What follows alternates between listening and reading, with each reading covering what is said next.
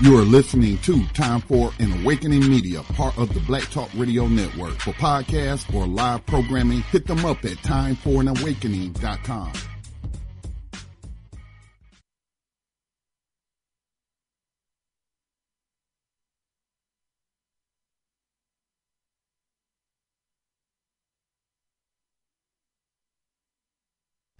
You are listening to Time for an Awakening Media, part of the Black Talk Radio Network. For podcasts or live programming, hit them up at timeforanawakening.com.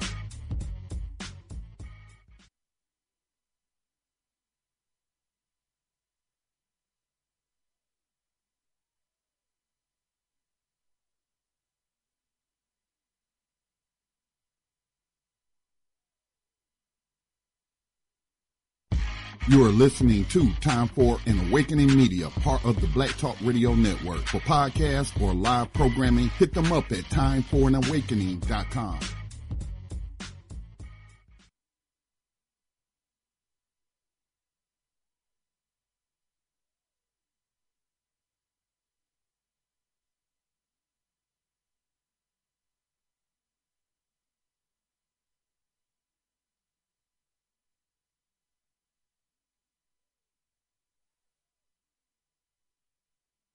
You are listening to Time for an Awakening Media, part of the Black Talk Radio Network. For podcasts or live programming, hit them up at timeforanawakening.com.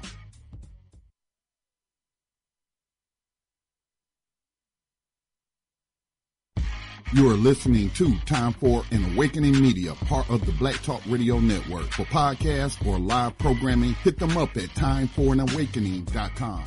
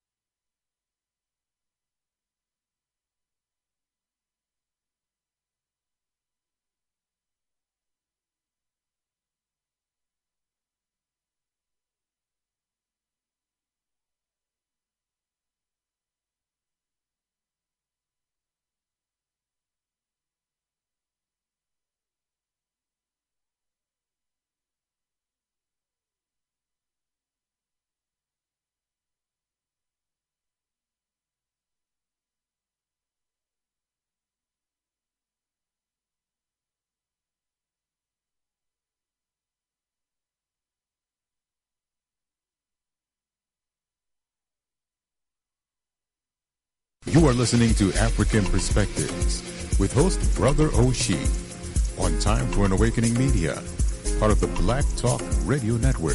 For podcasting or live program scheduling, hit them up at timeforanawakening@gmail.com. This call may be recorded or transcribed.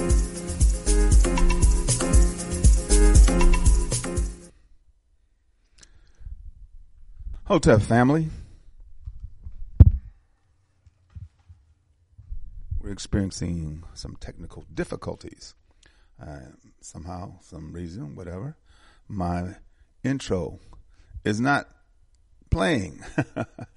And of course, these kinds of things do happen, as you all know. And so, we're going to go ahead and start the program from here. And so we'll make sure that we have our intro ready on Friday. So, because some of the things, you know, as what you always have to do in these kind of technical jobs, or whatever job it is be able to improvise, overcome, and adapt. That was one of the sayings in the fire department. improvise, overcome, and adapt. Because sometimes you're confronted with a situation that, hey, you got to handle it. Ain't no problem. You know what I'm saying? And if there is a problem, we're going to correct it. You know. Yeah, Brother Kwaku, are you hearing me? Do you hear the broadcast? Are you hearing me over the air? Brother Kwaku, just text me, let me know. Because if you're not, then we may have to figure out and postpone the program and figure out what's happening. But if some of you are hearing me out there, please give me, well, let me see if I'm broadcasting. Yes, you do hear me. Okay, cool. Okay. So I am broadcasting. Okay, so since I am broadcasting, I am being heard, I got to go ahead with the program, you know what I'm saying? Yeah. I'm not going to go to good morning. No. But you are listening to African Perspectives here on the Motherland Media Network on TimeForAnAwakening.com and BlackTalkRadioNetwork.com. Let me give a little bit of history of the Motherland Media Network part. You know, in Milwaukee, they had a radio program on a station called WMCS, Milwaukee's community station. And it was a talk. And when I retired from the fire service, every Friday I would be on the radio with another group of brothers, you know, the Man Show. And the person who was leading it was Brother Eric Vaughn, who was an ancestor, good brother out of D.C. And so, you know, I'm bringing that hardcore perspective, you know, because a lot of them, well, brothers are good. They're good brothers, you know, good brothers, you know, but they're not revolutionary brothers. They're brothers who, you know, want to make white folks act right, do right, be right, you know, just like Martin said, MLK said, what you have down on paper, that's what we want you to do. I'm paraphrasing, of course. You know, do what you said you're going to do as you wrote it down on paper. Be true to your word. Well, of course, we know that's not possible. You know, these are the liars of liars. So, anyway, I would substitute for Eric and for another brother named Earl Ingram.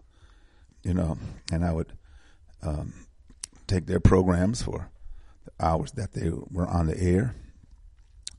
And one Friday, after Eric's program in February, the station went silent. And of course, silence in radio that's not happening. That's a no-no. And so it went silent until it came back on. And when it came back on, they were playing Elvis Presley music, you know, for the duration of a few days, 24 hours for a few days. What happened, Willie Davis, the former Green Bay Packer great, Hall of Famer, you know, in fact, if you've seen my favorite documentary, Wattstack, you'll see him on the stage with Jesse and a few others. And because he once retired, because Wattstack is in 72, he played in the 60s. Once he retired, Slits Brewing Company, which was which was in Milwaukee, was a national brand along with Budweiser, Miller's, and so forth. Slits and Miller were in Milwaukee along with other national brands of beer. He got a distributorship in L.A., and he was one of the sponsors for the Wattstack concert that took place in the L.A. Coliseum. And so he also began to develop a string of radio stations across the country, all pro broadcasting. And so I guess in the deliberations in their meetings, he lost control. And so WMCS was no longer going to be an all-talk radio. In fact, the European Jews were also involved. They took the station. So no more would it, in fact, it became some top 40 stuff. So a brother who's now a minister, him and his wife in Belize, Pastor Bishop Nape Stampley, he called together community individuals, you know, and I answered the call and to develop a radio station that would be community owned. Well, we put money into it. It just didn't materialize. But I broadcasted on a Christian station on Fridays. I broadcast on a Christian station along with me and another brother, and so we were doing that, and it was cool. It was good, for that time. And I paid out of my pocket to broadcast for 2 hours. I think it was $35 or $40, each time we broadcast on Friday, And so that was, because I had been on radio before and this good brother, man, we made a good tag team, much like me and Irv. Yeah. And so, in our quest to try to develop the station, it didn't happen. It didn't work. We kind of liquidated and lost money, but I was serious about it. And so, aside from broadcasting, we developed a channel on, I think it's through YouTube or whatever. It didn't work out. It didn't last long. And so I moved here. I was still trying to broadcast when I moved here to Atlanta. And on a YouTube channel, I think it was, or something else. But anyway, went back to Milwaukee and hooked up with my good sister, Queen Ifama. And she was on Blog Talk Radio, and I wasn't hip to Blog Talk Radio. So I got a station on Blog Talk Radio. And so we started broadcasting on this Motherland, we call it some Motherland Media.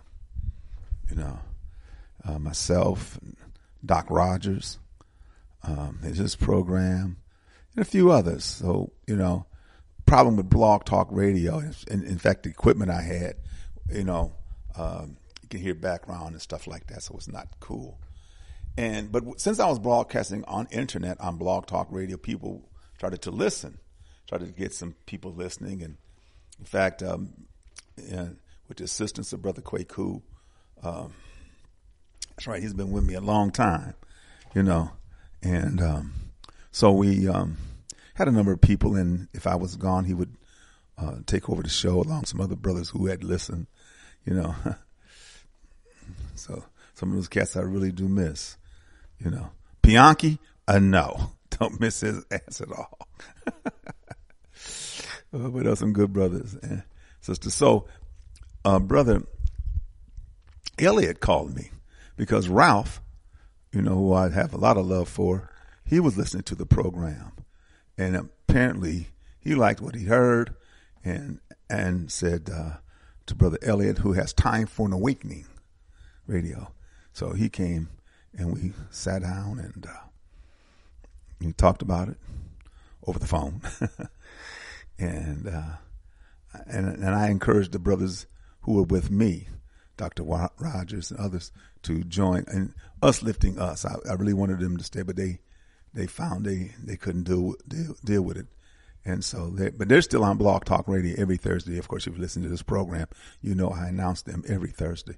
Their radio broadcast will be tomorrow night on Blog Talk Radio, And the number to call is 929-477-2789,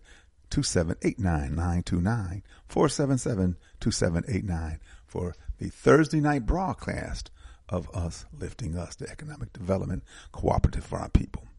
And so, we went with Time for an Awakening, and we've been on there. It's been great. It's been upgrading with the equipment and so forth. So I'm hoping that you enjoy the program. And I know a number of people, have, and I know we've experienced some technical problems with TuneIn, because that's what we broadcast on. Because the deal is this: Scotty Reed, who has Black Talk Radio Network out of North Carolina, is the parent. The real parent, of course, is TuneIn. TuneIn, which is international radio. You can get radio anywhere in the world. And so Scotty Reed bought a piece. He has to broadcast 24/7, 365. And Brother Elliot out of Philadelphia bought a piece, Time for an Awakening. He has to broadcast 24/7, 365. When I found out about Time for an Awakening, I got in and I got a little small piece, which is Monday, Wednesday, and Friday from 11 a.m. to 1 p.m. on Time for an Awakening. I got that from Elliot, and then I brought with me some of the people that were there, but of course they fell by the wayside except for Doc Rogers. His program on Tuesdays last night, but he wasn't broadcasting. I've been trying to call him to see how he's doing. And of course on Saturday, the Sankofa Elders Council, and so I'm not sure if that's happening either. So, well, anyway, I talked to Brother Elliot recently and definitely going to try to find out what's happening with Doc Rogers. Also finding out what's happening with Time for an Awakening Media. We have so few programs. When I first came on, there was programs every day. I was enjoying it. Now it's just me, him. The Kambongs that are there, they're living in Ghana. They have been broadcasting. I'm not sure if they're broadcasting now. Also, too, a good friend, Chamoki Infateo, who's in Cobra. They broadcast on every first and third Mondays. I'm not sure if they're really doing it now, because some of these entities have taken a hiatus. He told me that the people from Mississippi broadcasting on Thursdays, the Black Liberation Movement, Mississippi on the Move, from 7 to 8. So, and of course, Doc Rogers with the Sankofa Elders Council on Saturday from 7 to 9. Not sure, but I know since I've been here, I've been on this radio station 2 hours, 11 a.m. to 1 p.m. every Monday, Wednesday, and Friday. And one thing I try to be is consistent, be consistent. And so Motherland Media, I announced that because that's where we began. So no, it's not in existence. It's in my heart and in my mind that we, tried to form that out of a response for them taking the station and then adding insult to injury by playing Elvis Presley music for 24 hours, and then us in the community trying to do something. Well, of course, one of the initial American African stations in Milwaukee came into existence in the latter part of the 60s, was WNOV, which is a sister station of WVON in Chicago. WVON, and many of the Chicago disc jockeys. Well, of course, one of my favorite has to be Bill Taylor, because I have a great relationship with Brother Bill Taylor. In fact, Brother Bill Taylor wound up being on television in Milwaukee, WTMJ, for many years, and I've known him. He's a member of ASCAC. He went to Kemet back in the 80s when ASCAC went to Kemet. So Bill is a beautiful man. Him and his wife Daphne, and so that station, WNOV, the Negro's Own Voice, as they call it, is still happening. In fact, Eric Vaughn went there with the Man Show, on Fridays. But of course, I moved here. I've been here 8 years now. And so I would call in, be a guest. And when I come in town, the people at WNOV, if I want to come on the radio and chop it up, my good brother Keon, and is not there anymore. That brother has left. He's got an own station. Of course, Earl Ingram, they tried to work something out with him, but it didn't work. So he's on another radio program that he's on. So, but, then they have syndication. They play Al Sharpton's show that many people hear nationwide, and a few others. But, so that's the history of Motherland Media. And that's why I always mention it, because it's where I started. I have an affection for the Motherland Media, and Time for an Awakening.com and BlackTalkRadioNetwork.com. Brother Scotty Reed, and of course, Brother Elliot and Brother Richard, every Friday at 8 p.m. on Friday and 7 p.m. on Sunday. Every Friday and Sunday they broadcast. So, why not? We got plenty of time. I'm going to announce some. Well, one of the things I'm definitely going to announce, of course, is Africa for the Africans, because Bromani Tahimba, who I talked to earlier, he's on his way to Ghana tomorrow. He's on his way to Tanzania tomorrow. And has a good group, a very good group. And on December 7th, we will be talking with Brother Bomani about the trip to Tanzania. And, it's just beautiful. Wednesday, December 7th. And so look forward to talking with Brother Bomani always. And, you got to give that brother much love and props for his diligence and his vision. He's been trying to take, he has taken over 400 of our people since 2006 to the motherland on these trips of a lifetime, these tours. He still has in December 24th to January 5th, 2023 to Ghana. March 30th to April 10th, 2023 to Senegal and Gambia. May 24th to June. Man, come on, Oshi. What do you say there? I need my glasses.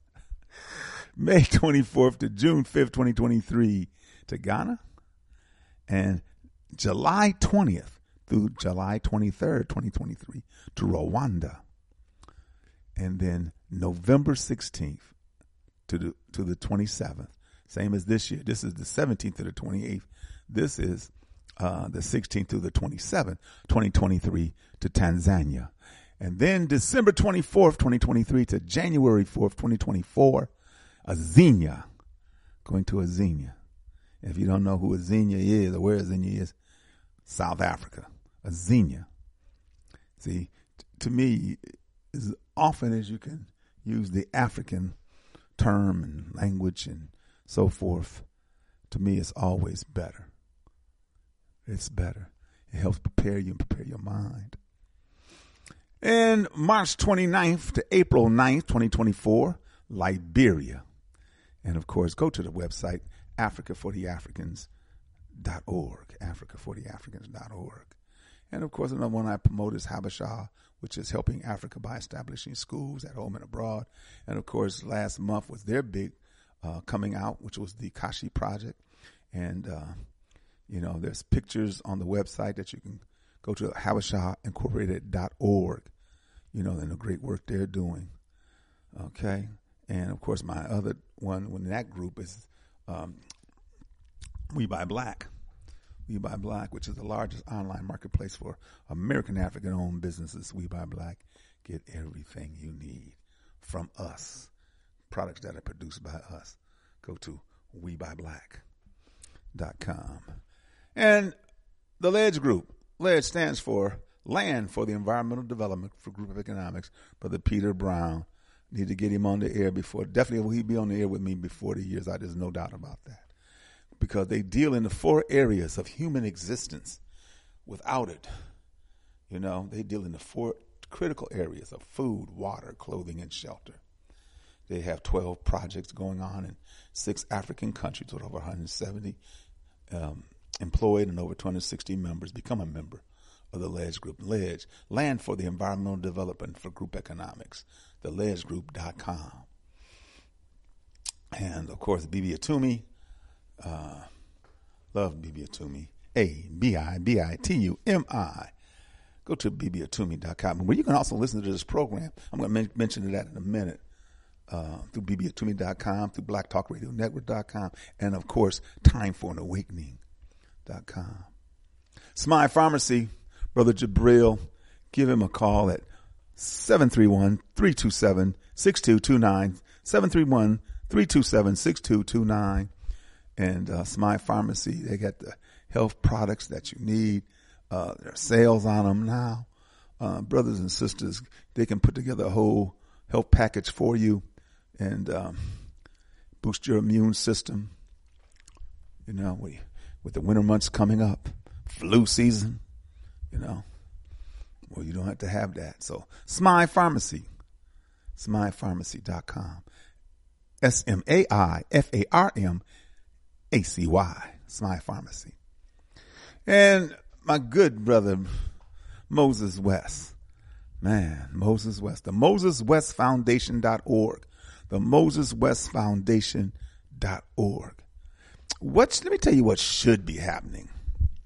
There should be a conversation, particularly, I ain't speaking about nowhere else but on the continent. There should be a conversation with Brother Moses West and the African Union for Brother Moses West to develop these water machines so those who are seriously in drought-stricken areas who, because sometimes, you know, drought makes you nomadic. You got to leave. I got to go find some water. But you can be where you are. There's water there because water is in the air. You can extract it from the air, go through the filtering process. Atmospheric water generator. AWG. Atmospheric water generator, and create water. Water not just for drinking, because the water that comes out has been tested. It's been tested. That what that machine does, it gives you good drinking water. It meets all EPA standards and everything else. But also you can use the water for aquaponics. You can grow food in a desert. So I'm saying, you know, but that's the kind of visionary things that we talk about here on this program. And remember, we talked with the brothers from Jackson, Mississippi, Brother Kitchens, who's doing great work, working with Moses West to get more machines.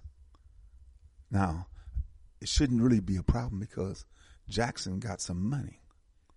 Got some money from the federal government, got some money from the state.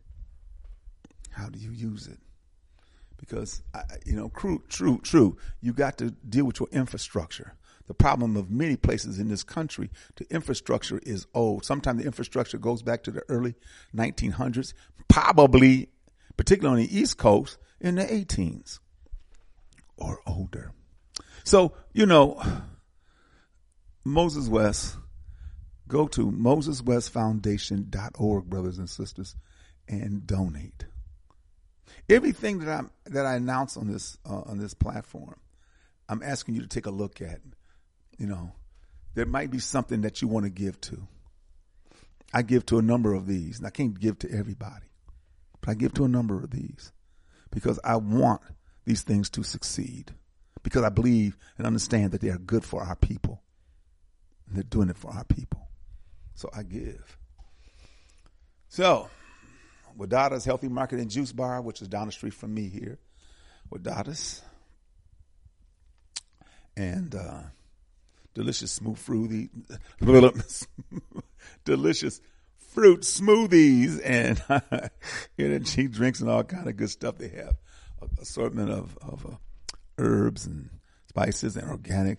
I mean, really, Wadada's got it going on. I remember when they first opened.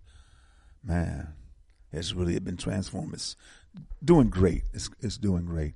So Wadada's Healthy Market and Juice Bar, located here in the West End. Across the street from Soul Vegetarian Restaurant. Up the street from the Shrine of the Black Madonna. And the Shrine, of course, is getting ready for Kwanzaa season. Can't wait. Can't wait. The Medu Bookstore in the Greenbrier Mall. The Medu Bookstore in the Greenbrier Mall. My sister, Mama Nia.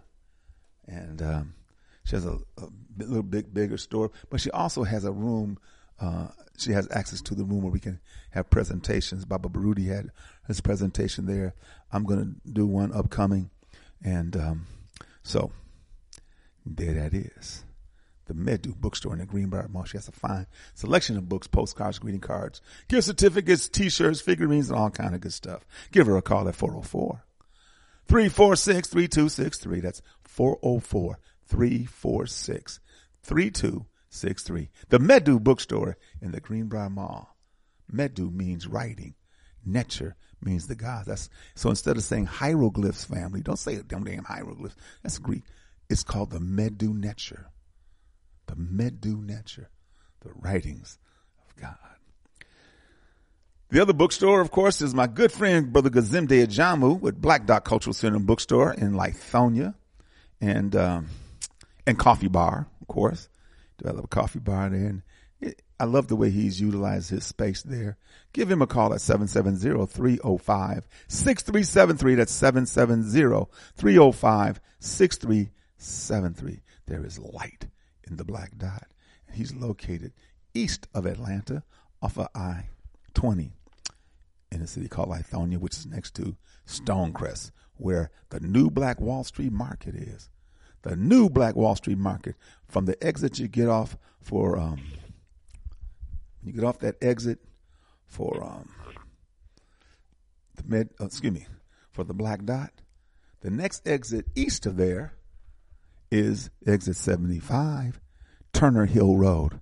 Exit 75, Turner Hill Road, make a right, go down 3 lights, make another right, and on the left will be the new Black Wall Street Market.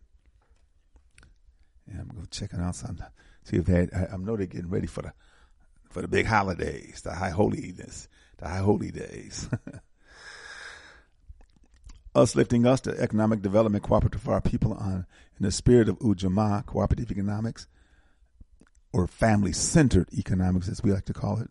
They have their Thursday night broadcast every Thursday night, tomorrow night, from 9 to 10, from 9 p.m. Eastern time to 10 on Thursday nights. Us Lifting Us on Blog Talk Radio. You can go to blogtalkradio.com/ULU, and that'll take you to the page where you can listen online. But if you want to call to listen, that's cool, or give questions, comments, or concerns, press 1. That'll put you in the queue that you want to, conversate or have something to say.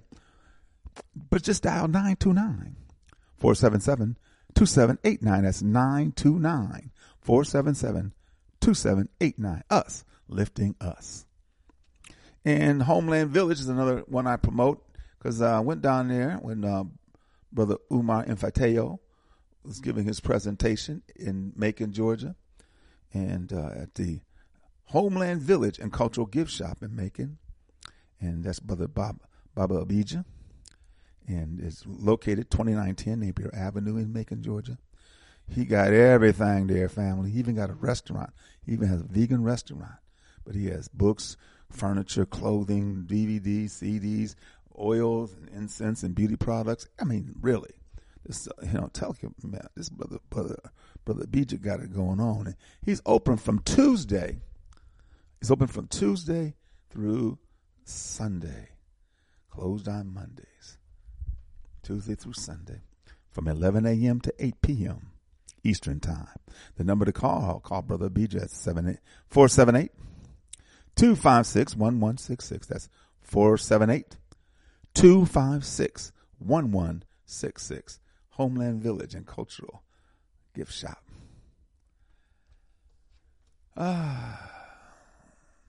Sanjay. My good sister Shelly Iman said, good people, man, believe me. She has she has the Sun Goddess Sense. Sun Goddess Sense, your one-stop natural shop. And it's located at 4140 in Jonesboro Road in Forest Park, Georgia, inside the International Discount Mall, booth 225. Give my sister Shelly Iman-Sett a call at 404-434-7963. That's 404-434-7963. Sun Goddess Sense, your one-stop natural shop.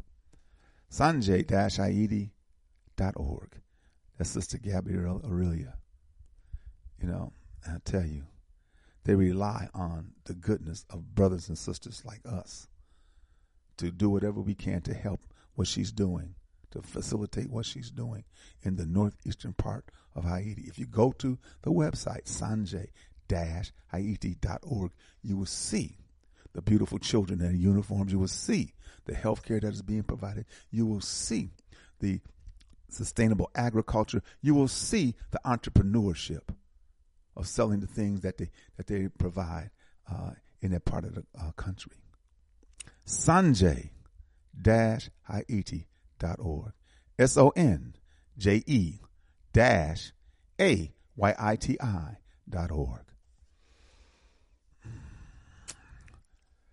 Okay. Kibuke. This Saturday, family. It's this Saturday. And it's going to be from 5 to 9. It's the 17th annual. Remembering the Middle Passage through the eyes of our ancestors. I mean, it's moving. It's deep. November 19th. 5 to 9 Eastern Time. The physical location is going to be at the Sweet Spot 675 Metropolitan Parkway, Southwest. 675 Metropolitan Parkway, Southwest. Donations, $20 a family, $15 for couples, $10 for adults, and $5 for the young folks. If you want to know more of what's happening, give Baba Baruti or Enia Baruti a call at 404-753-7237. That's 404-753-7237. Kibuka. And of course, Akaban Institute. And if you want to give to Akaban Institute, the work that he's doing accepts no money from nobody outside of us. Accept no money from nobody outside of us, outside of African people, to educate our children the way we want them to, the way they need to be educated, to teach them to be the young warriors that we're going to need, nation builders that we're going to need. You can send it to PayPal, and that's at Yahbrudi at Yahoo. You can send it to Cash App, $, Yah, Y-A-A, the letter M, Baruti, B-A-R-U-T-I. If you want to read some of the books that Baba Baruti writes, he is prolific. And you can go to akabenhouse.com. akabenhouse.com. And there will be the books that are there for you to look at. Because, as I said, he's a prolific writer. So, we're going to read the Inye Sesim. And then we're going to get off into what we're going to talk about today. It's a Baba Baruti Day. Because we're going to talk from the Identity book that he has here. November 15th. Always in the presence of color. Whites, the Caucasian, European, Urugu, will feel genetically inferior. Dr. Francis Cress Welsing. The politics of inclusion are simply strategic efforts to co-opt and absorb competing interpretations of reality, while Europeans remain supreme in their control of all real forms of power at the cultural and societal levels. In what fundamentally remains a monocultural supremacist reality, inclusion is simply an illusion. Inclusion is simply an illusion designed to fragment and dissipate the anger that erupts when the disposed learn that they are purposefully disposed and that they have been systematically lied to in conscious effort to conceal this fact from them. Those in control accept different.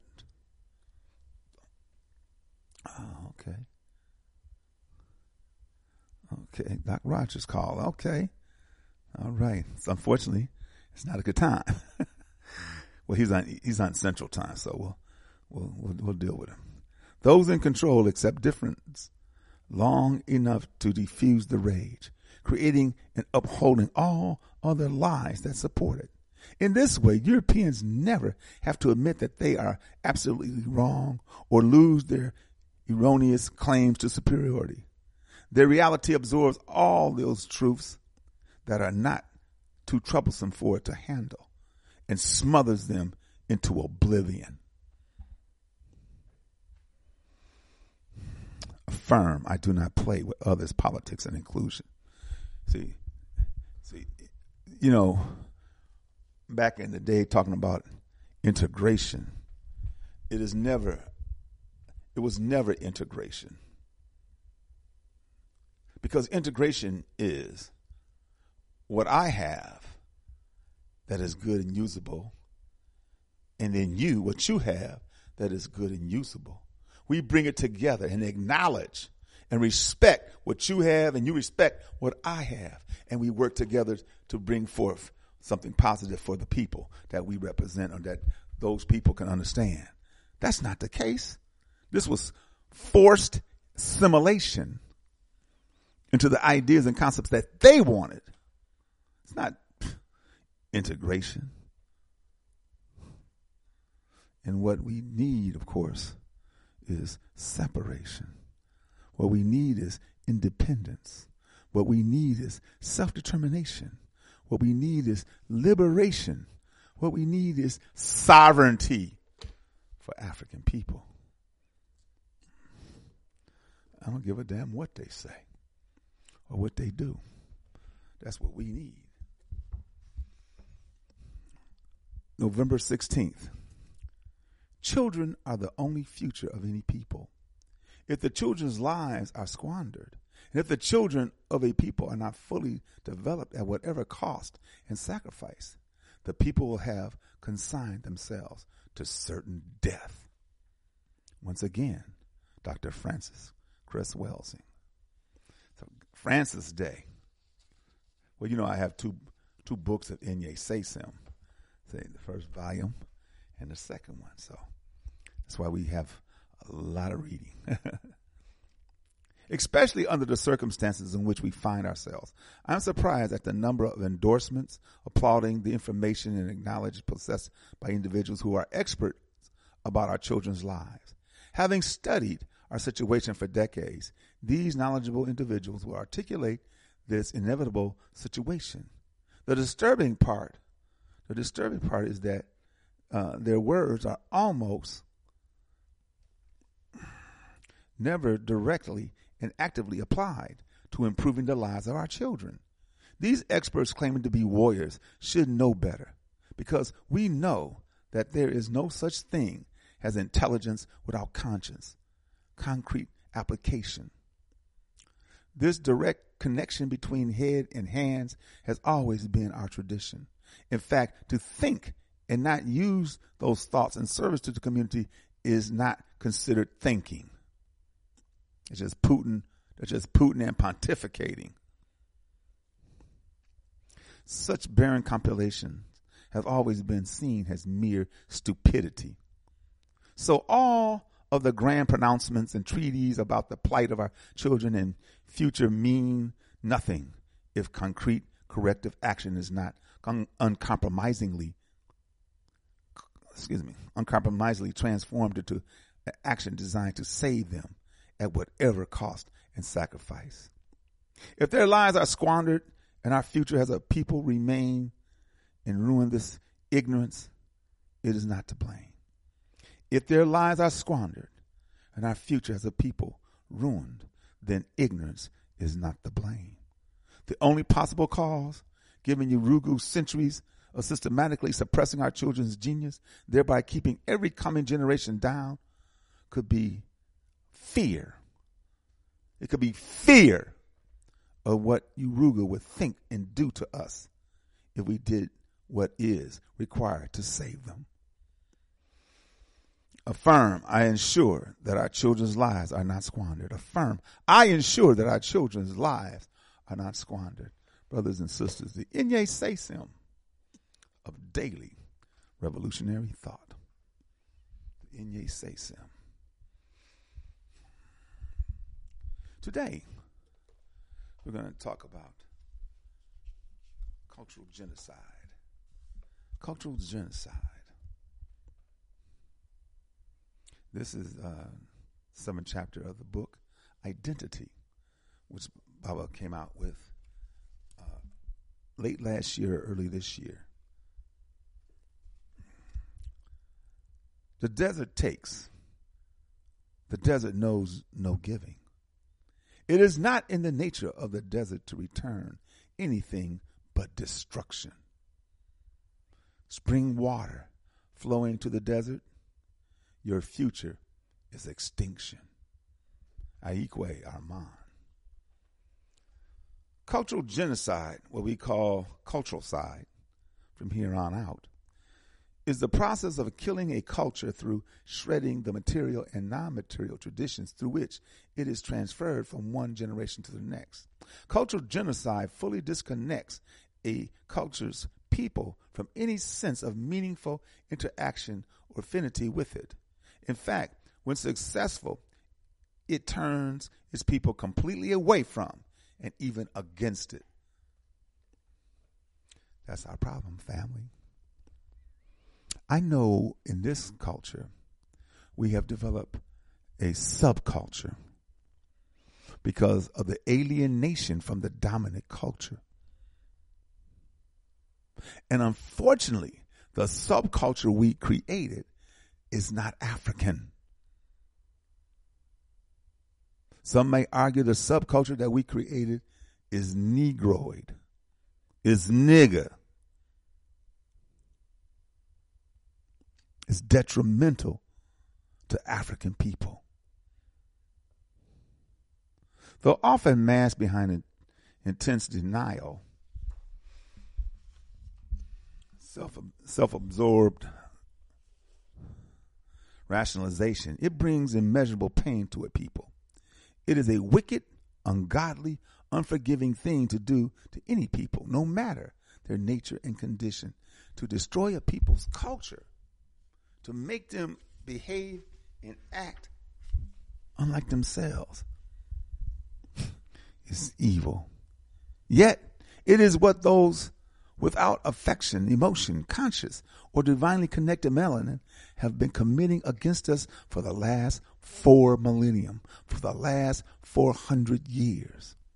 And they continue this unprovoked cultural side because they know that in order for them to succeed in their crusade for global domination, we, of all people, must be culturally eradicated. For we are the first, the original genius that made all that is knowledgeable of nature, universal order to ourselves and the world. And in virtually every way imaginable, we are their opposites. Culturacide follows the evolutionary dictates of a Eurocentric political science. Culturacide follows the evolutionary dictates of Eurocentric political science.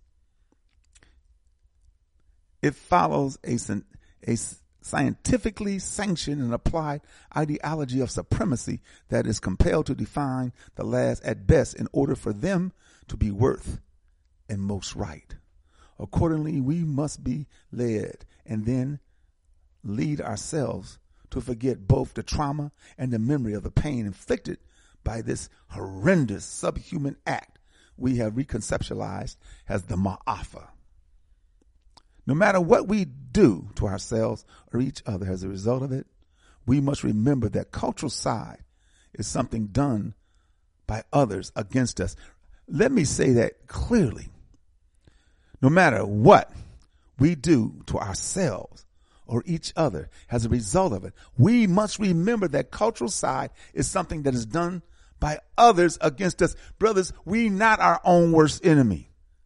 We're not. We have been trained to think in that way. We're not our own worst enemy. But we are so self-hating, aren't we? Because we've been trained to be. It is a natural, unsuppressed outcome of the Ma'afa.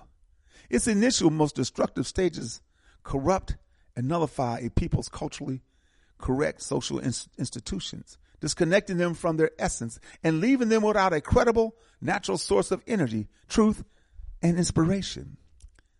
These evolve to take on a more sophisticated life of their own in the minds of a people who willingly, though unwittingly, become caught up in the rapture of their own destruction.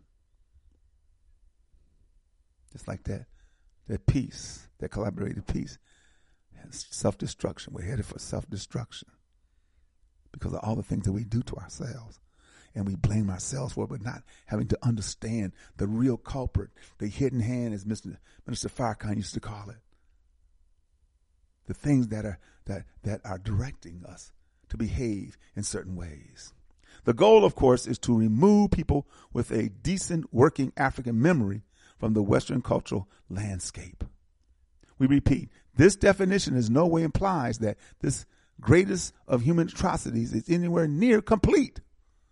No assault against African people in this growing insanity can be final until we are no more. Knowing this, we can never succumb to the fleeting thoughts of surrender or resignation. Those who know who we are the culmination of a power of African people. We must know and always act on our historical fact that one of our finest qualities is resilience.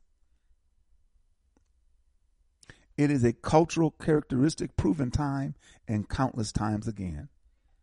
So to speak of the Ma'afa is not defeatism or being stuck in the past. Our recognition of the extent of the damage successfully committed against our nation is meant to provide the broadcast picture of the assault and give a clear understanding of what happened and is happening, so that the centered Africans will develop the magnitude of what we have committed ourselves to reverse. In this process, it teaches us of the traditions and the sanity to which we must fully return if we are to again claim an African sanity. If we are too weak to stomach the intent and effects of our sworn enemy, how can we be expected to stop and reverse them? What is this deculturalization?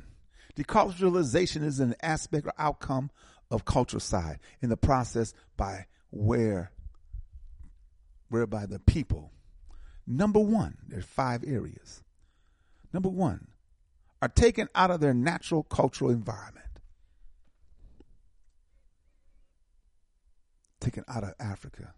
I don't give a damn if, because Europeans in their environment were looking and doing this, we were in our environment, we were looking and doing that. Taken out of our environment and coming and being brought to the Western Hemisphere. More of us brought to Brazil than anywhere. Other parts of South America, the Caribbean, to the States. Number 2, are placed in an alienated one that is counter and against their own. You were meant to be a servant. You were put into captivity. You were meant to work from sun up to sundown. You were meant to be degraded and dehumanized. And you suffered the sting of the lash if you rejected or rebelled. A place an alienated one that is counter against our own. Number 3, are forced to adapt and internalize as their own this alien culture's beliefs. Their beliefs, their values, their technological methodologies, imperatives, and aspirations. Because you have none of your own. Whatever the Caucasians desires, whatever the Caucasians wanted to do, whatever Europeans, you went along. You had no say. Number 4, come to accept this divisively foreign personality as their own. Come to accept this divisive foreign personality as their own. And those who did that were given some measure of privilege, particularly to keep those who haven't in check. Number 5, fully reject everything of meaning which they ascended from, and therefore their essence and their self. Deculturalization's first 3 stages are the outcome of external enemy forces. The last 2 are orchestrated by efforts engendered and generated within the false consciousness created within the victim's thought, a dysfunctional, self-destructive, and disempowering socialization. This false consciousness naturally manifests itself in whatever new institutions and communities these people created for themselves and within the bounds of the negative, limiting definitions given them of themselves by the oppressor. In no social transformation are the stages mutually exclusive or whatever meaningful connection. They, too, are epigenetic. Within the 5 stages of deculturalization present here, the stage at which a people is most dramatically and effectively transformed into something other than themselves is the third stage. The third stage is are forced to adapt. You are forced and you are internalized as their own, this alien culture's belief, the values, the technological methodologies, imperatives, and aspirations. That is that step. It is during this period when they have been separated from their source long enough to begin to confuse an alien space, people, and standard with their home, hope, and vision. Here, menticide finds a welcome home. Often, though, there are even more horrific results for the human psyche of the vanquished than simple self-confusion. Often they find that the torture given by their undeniable mirror images and the hateful force with which they are slammed against themselves by those who work toward their self-negation and the disarming deception of the occupying culture's universalizing theories cause them to seek escape into the delusion that we carry them toward the denial of any cultural direction. Within our community, these special individuals totally refuse to accept the possibilities that they are thinking and acting within a social context of any culture at all. Lost souls, brothers and sisters. These are lost souls. Next to actually committing suicide, this is the worst stage of deculturalization because it allows deeply self-hating Africans to believe that there is truly no such thing as culture. For them, culture actually comes to be defined as a whimsical, epical, and idiosyncratic without logical, lasting basis or purpose.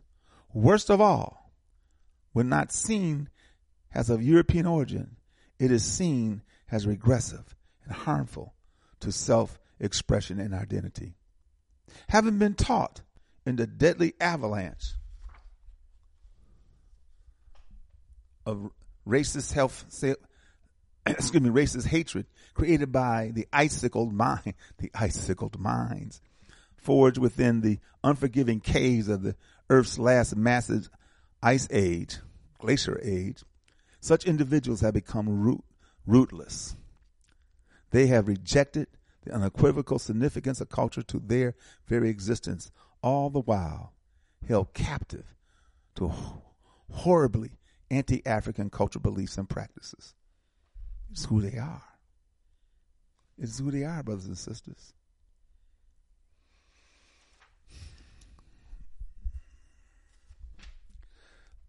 Let the sky and God be our limit, and eternity our measure.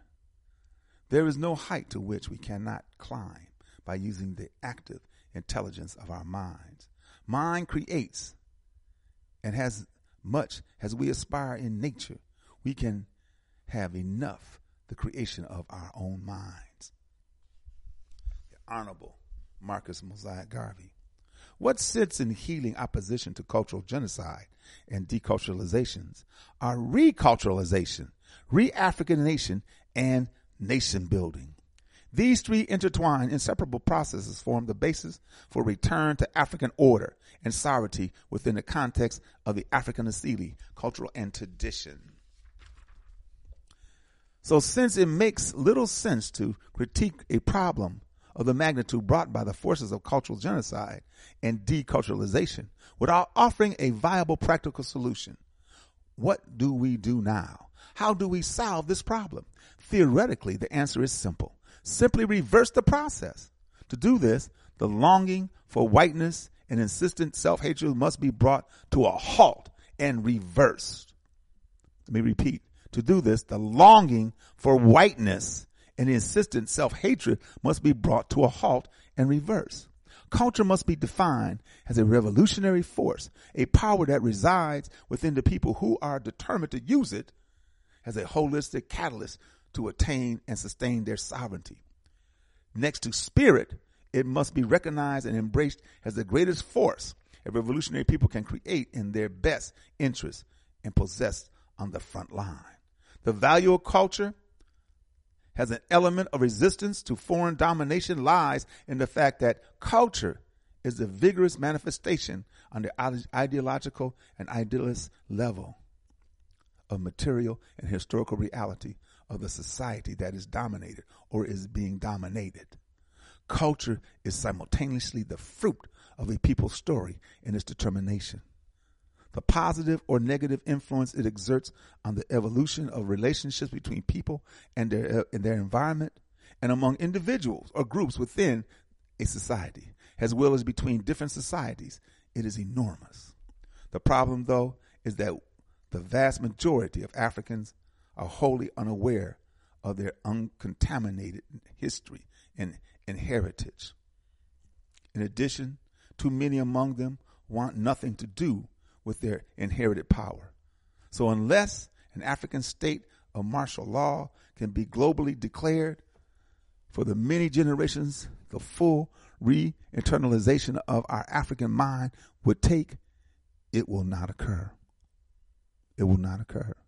Moreover, the solution will entail menticidal Africans miraculously deciding to recognize, own up, and shed their confused and begged to be made African.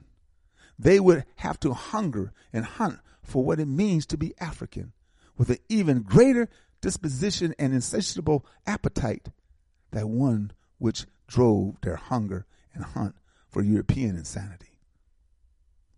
We know the probability of this is nil. If that, so what are our own options? There is no question that these people cannot be allowed to hold us back from our return home any more than we can let Urugu do this. The logical answer must be be based on a historical understanding.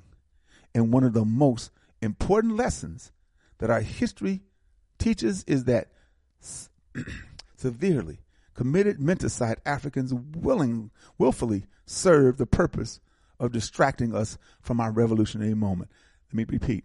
The logical answer must be based on our historical understanding, and one that the most important lessons that our story teaches us is that severely committed menticidal Africans willfully serve the purpose of distracting us from our own revolutionary movement. Persistently, relentlessly, successfully, they have misled us toward wasting our productive energy on trying to convince them of their African unity.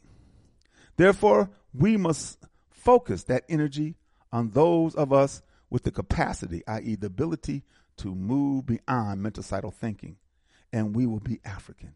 We can no longer afford to be sidetracked by those who look like us but who have no real potential or desire of shedding their confusion and become African. Knowing this, it is only reasonable that all Africans who do not thusly qualify must be considered casualties of war until they prove themselves otherwise. Otherwise, we will continue to drag our movement to a grinding halt. You know, it's deep, ain't it? Our energy would best be expended attending those who do not recognize and own up to and truly desire to be African. We can never forget the record of disloyalty, of treacherous subterfuge in our midst. Consciously committed or not, the effect is the same. The capacity has significantly facilitated our slow submersion into a genocidal destruction and extinction as a culture, society, and as a people. As a result of their actions, reactions, and inactions, we have been left with barely enough culturacide clay to mold us back into something remarkably beautiful. We cannot allow ourselves to underestimate our ignorance, the impact of fragmented Africans on our revolutionary movement, the progressive impact of energy wasted everywhere on the strength and success of our rebirth as African people in love with our traditions is inevitable, but manageable for those with African vision. Our loving spirit has repeatedly proven itself a liability when dealing with the European onslaught. European people within Europe and in the broader world outside of Europe have always maintained their power and control with a form of protracted violence. The humanity and naivety of African people seem to have always interfered with their understanding of this point.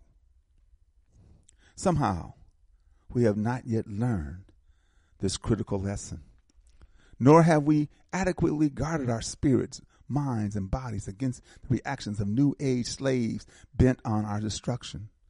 Their faces front smiles which mouth distractive, manipulative pleas, and felonious praises unto the hearts still too generous for their own good. Throughout the history of our Ma'afa, we find a consistent and continuous line of people who want to get as far away from their African selves by being fully sub-integrated into European culture and society. They are always the first to say that we cannot have a revolution and empower ourselves until all Africans are brought on board. I hate that. No. Whoever's down, let's be down. Let's get with it. But this illness, our distrust of each other, cannot be cured by blindly adhering to any political philosophy requiring everyone to be included in our revolutionary army, regardless of their politics. That would present us with an even worse downfall. Our people's menticide is deep. It is so consuming that in some that they want anything but to be African. Others harbor a menticide that's even more detrimental because it is concealed under the cloak of an African sinner. These are those who claim African origins and loyalties, but who have fully committed themselves to die before they would forego or shed their European ways and appetites for a more righteous, disciplined way. It is in matters of this more dangerous group that we find treason most subconsciously practiced. They are the true agents of whiteness because of their subterfuge. They would have us redefine the origins and the original African in the European's image. And this would include, but not limited to, personality, way of thinking, family disorders, beliefs, tastes, and sexual confusions. They carry the seeds of this with them always. Revolutions that require every African, including those who consciously see our enemies as their eternal ally and work to promote and protect any enemy's subversions, interests amongst our people, do not succeed. At most, saboteurs, such as these systematically work to smother revolution efforts until the real oppressing forces are able to finally co-opt them or destroy them. Within the context of Western imperialism, whether occurring among the oppressed or the oppressed, the oppressor or the oppressed, no revolution has ever included everyone. No revolution has ever included. We don't need everyone. We need the dedication. We need the dedication of those brothers and sisters who are sincere about nation building, who are sincere about being African. Sadly, but understandably, given the general weakening of the constitution of Africans, held captive in the moral and spiritual vacuum, the determination of and the numbers of those cultural misfits, it continues to grow. Regardless of this degeneration, we must put our time, mind, and energy into protecting and nurturing those who do want to be their ancestors. It is in this special group, sighted Africans, we must be kept the enemies within and without, who would make it appear that there is no such thing as being African. Silencing both the endless wailing of all the inclusionists and the empowering would-be warriors are both fibers in the solution's roots. Regardless of our vulnerability to the truth of liars, there are lessons we can never again forget. We must always remember that they can never completely repress the memory of the abused. As a matter of fact, if we allow the abusers will not let you. At every opportunity, they will try to contain or track you down until they are reduced to all a well-less shell with no desire to escape and benefit of any notion of the possibility of victory. Excuse me. I'm going to stop right there. There's a lot more, but I'm going to stop right there and take a break. And then when we come back from the break, open the phone lines up. There's a number of you who are on the phone now, and we'll open the phone lines up, and then we'll take your questions, comments, or concerns, you know. And I tell you, I mean, it's sad. It's sad. It really is. With our condition, it's sad that these folks have did what they've done. But it's sad on our part because we can't break out of it. You know, and it seems that, you know, the more what we have done, the more we can't break out of it. It becomes something that they have developed complete control of. So, brothers and sisters, you're listening to African Perspective here on the Motherland Media Network on TimeForAnAwakening.com and BlackTalkRadioNetwork.com. We'll be right back. You stick with us. You are listening to African Perspectives with host Brother Oshi on Time for an Awakening Media, part of the Black Talk Radio Network. For podcasting or live program scheduling, hit them up at timeforanawakening@gmail.com.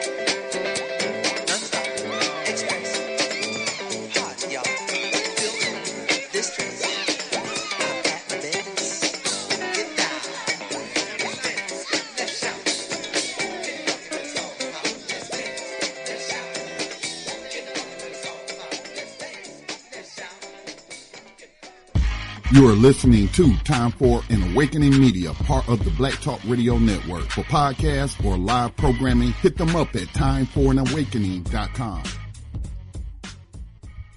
Welcome back, brothers and sisters. Once again, you're listening to African Perspectives here on the Motherland Media Network on timeforanawakening.com and Black Talk Radio Network.com. We're here every Monday, Wednesday, and Friday from 11 a.m. to 1 p.m. Eastern. Other programming we have here on Time for an Awakening from 8 to 9 on Mondays. Black Therapy Central with Dr. Kamal Kamban, his wife, Dr. Mawia Kamban, and their daughter, Nataki Kamban. From 9 to 10 on Mondays, Conversation Reparations every first and third Mondays. And then on Tuesdays, Black Reality Think Tank with Dr. William Rogers. Returning, I just talked to Dr. Rogers. He's going to be returning on December 1st. Can't wait to hear him. So all this will be listening, and because he's had some health challenges, and it's really an unfortunate situation because it was caused by where he lives in Milwaukee. The sister who had the property sold to somebody else, and the guy tore it up, and well, anyway, Dr. Rogers will be back December 1st. Look forward to it.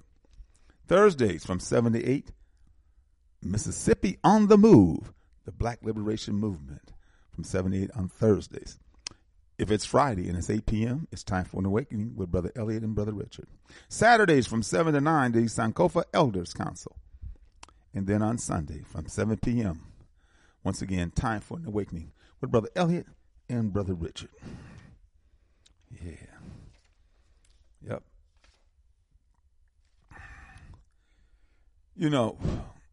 When I talk about these things,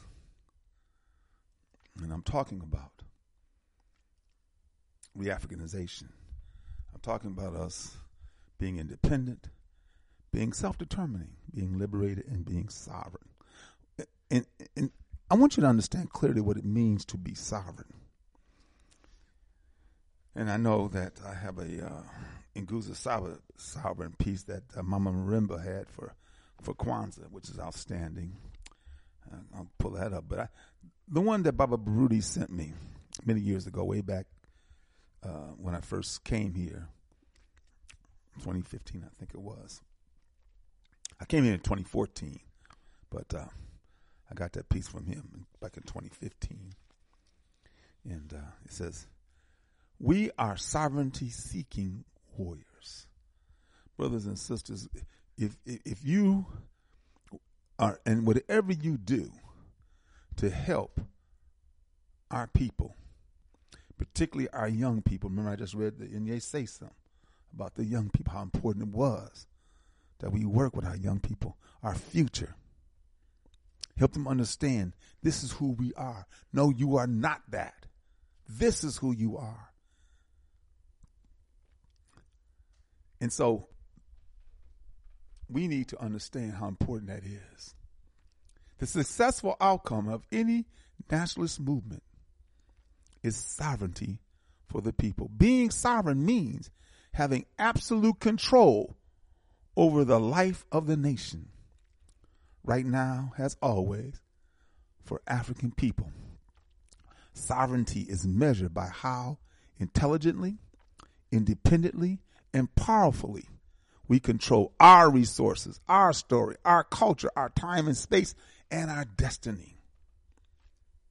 It is to have the power within the nation to control our lives and to control them in our best interest, regardless of opposition from outside of us. Accordingly, being sovereign has to mean that there is no one beyond us who makes any decisions about how we rule ourselves, about how we live, what we believe, how we deal with enemies, whether inside or out, either aliens out or traitors within, and how we visualize our future and communicate and express that vision. It means that we are completely and consciously self-defining, self-determining, self-respecting, and self-empowered.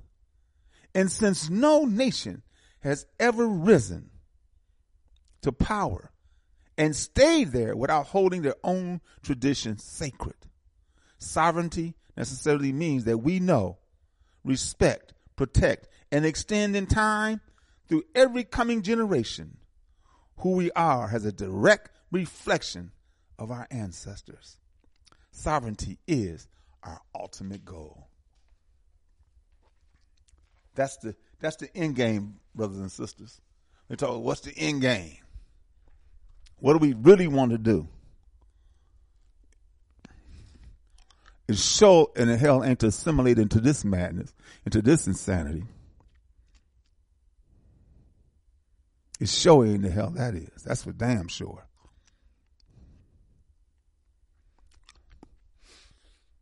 So, we got a lot of work to do. Give us a call at 215-490-9832. 215-490-9832 if you want to get in this conversation. We have a number of brothers and sisters, I guess, in the queue. So hit star twice. Hit star twice and you can be part of the conversation. Hit star twice. Or give us a call at 215-490-9832. 215-490-9832. 334-334. Good afternoon. Good afternoon, Brother Oshi. Peace and blessings to you and all listeners on the phone. There are a lot of external forces that we're confronted with. Politics, religion, addiction. Mm-hmm. Yeah, can you hear me? I can hear you. Go ahead, brother. Oh, yeah. There's a lot of external forces that still continue to confront us, right? And prohibit us from becoming that sovereign organism that we need to become.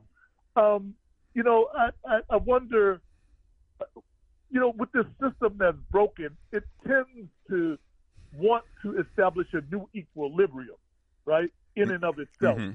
And so I just kind of wonder, how can we combat these, the politics, the religion, the addictions, for example, drug addictions, this escapism from reality that's been put in front of us that we think we have to abide by. In other words, those standards by which we should operate, right? And I just kind of wonder what can be done. I know that Dr. Bridges from another program talks about the recapturing of the African mind. Yes. And his book that he's written. Mm-hmm. And so I kind of wonder what would it take to drive that energy once again, right? What would it have to take for us to get this revelation back again? I try to talk with folks here within the area where I am and about the Ma'afa, about that African Holocaust and such. But apparently that mindset just cannot get beyond the 50s and the 60s, right? It just cannot beyond that. It's like the world started in 1954, right, with Brown v. Board of Education. And I'm saying, no, this is not quite exactly it. And so I just kind of wonder, is there things or are there things that can be done to help fortify this reconstitution of ourselves as African people? Well, I look at it, and thank you for that, Brother Ted Luss. I look at it as an ongoing process for us to re-Africanize ourselves. But the problem is we live in America and we're bombarded. We're bombarded 24/7, 365 of images and notions of our Africanness in such a negative and vicious cycle that it's very hard for us to trust one another, believe in one another, work with one another, share things with one another. In fact, in this society, every social ill in European, Caucasian, Urugu society where we are is always against us and always will be against us, because that's how they are. That's how they operate, But we don't want to look at that. We don't want to see it because we've been trained to fear. We've been trained to fear them. Okay. And what are the consequences? I mean, you see it even today when they want to talk about something against Urugu, they lower their voices. They lower their voices so they don't want. I ain't lowering nothing. I'm screaming because the existence of African people is at stake. And I ain't talking about here in America. I'm talking about globally. When I talk about us globally. Even when I talk about reparations, I don't talk about reparations here. I'm talking about reparations for us globally. Because everybody has had a hand in dogging out Africans and stealing Africa wealth. Their human wealth and their material wealth. All of them. And as a consequence, we are being targeted for extinction. It doesn't take all of us. In fact, it can't be all of us because all of us, just like Marcus Garvey said, some of us are so messed up, we ain't no good here and we won't be no good there.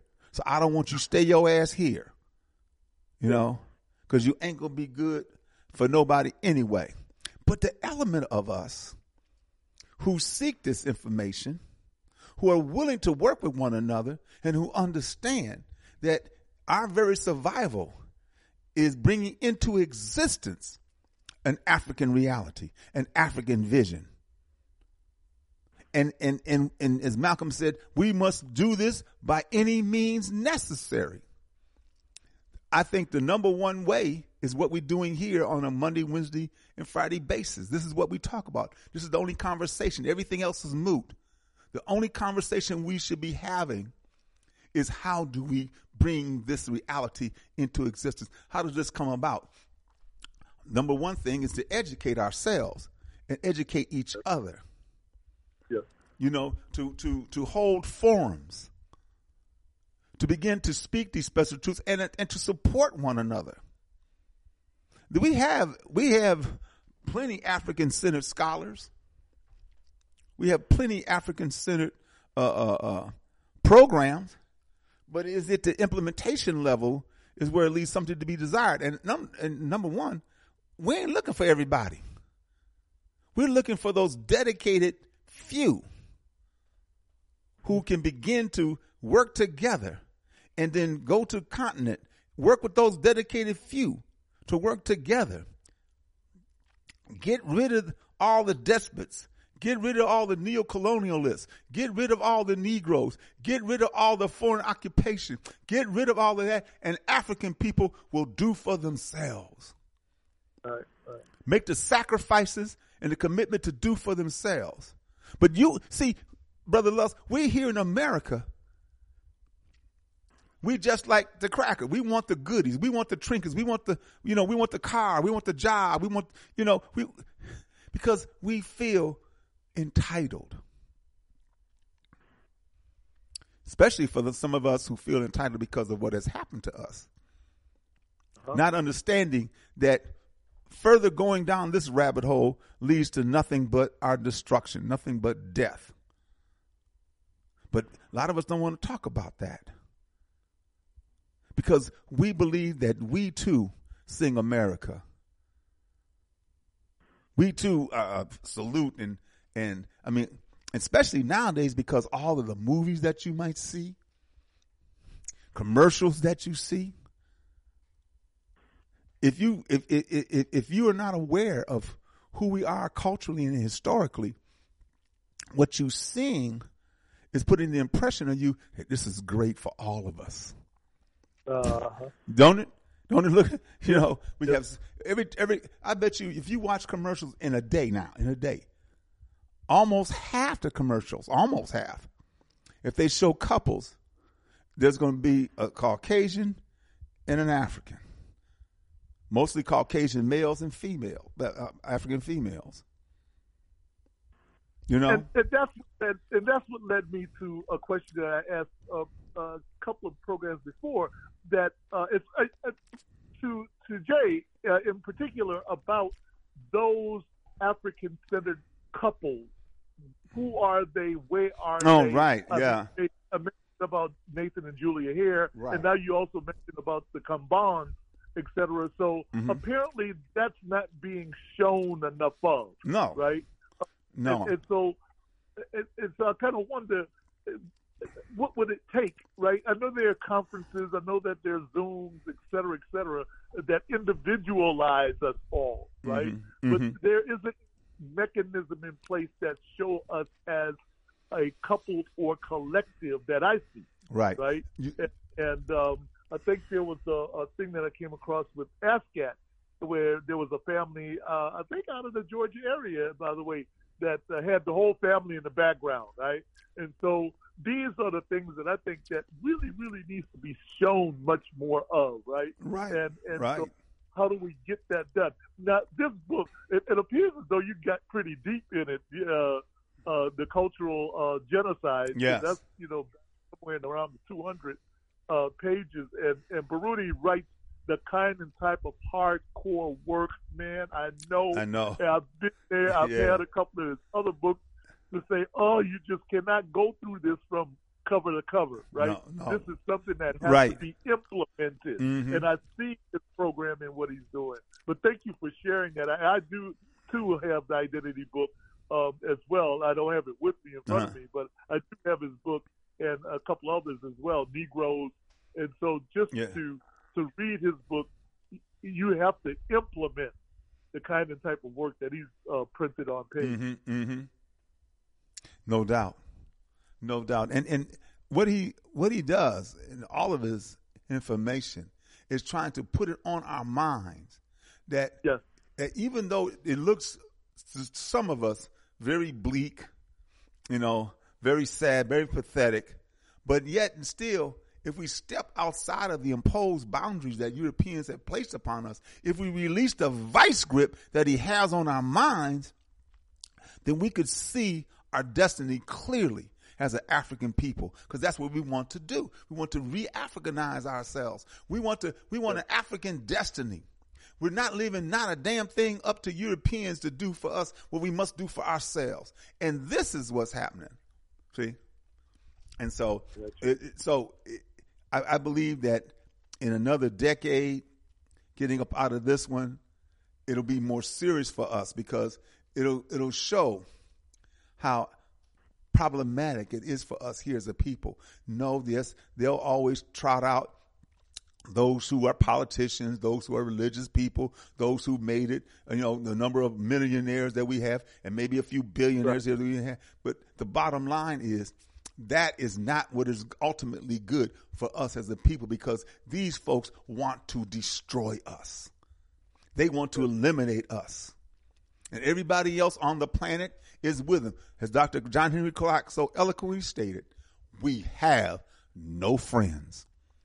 When the Chinese are talking about putting 300 million people into the continent, when the Indians are going back to Uganda to colonize Uganda or make it their own again, when other entities who have money, the Arabs who have been there still dominating and control the northern part of Africa, and of course what the Europeans have consistently and continuously done, France would be an asshole country if it wasn't for Africa.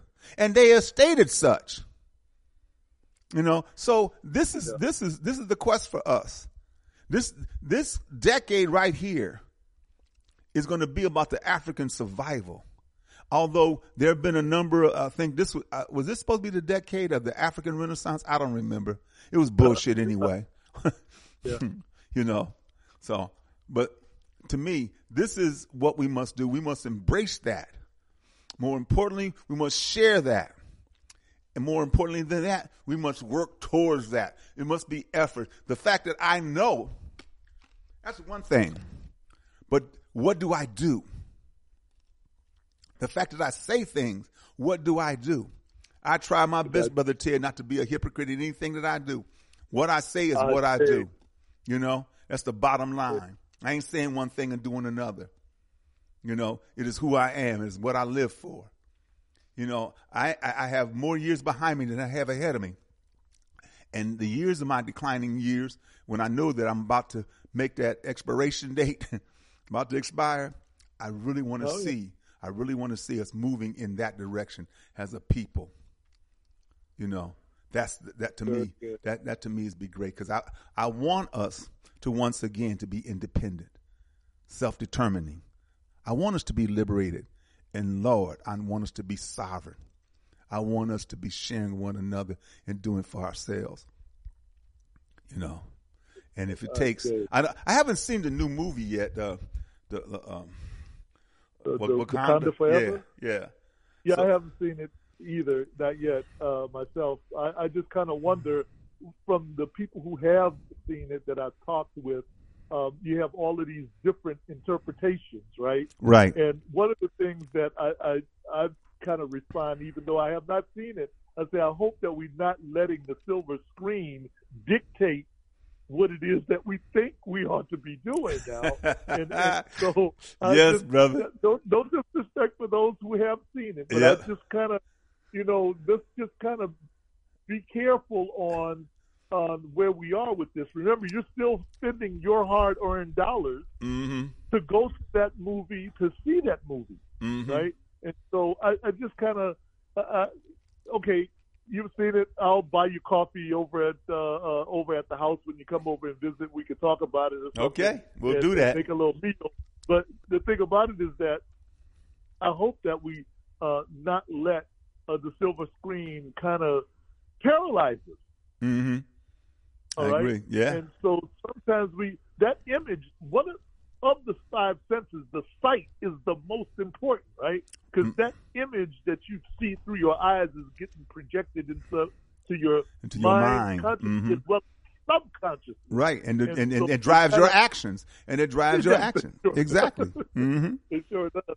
So, but it's interesting. It's one of those movies that I just eventually, maybe not now, anytime soon, with the prices on yeah, really, what it costs to go to the theater. $10 to get in and $30 for concessions. I agree with you, brother. I have to think about that. Yeah. All right, brother. I thought this sounded about, but thank you so very much always, for sharing. Brother. And, always, brother. You did deep to that book. I think I got to page 75 so far in that book, identity book.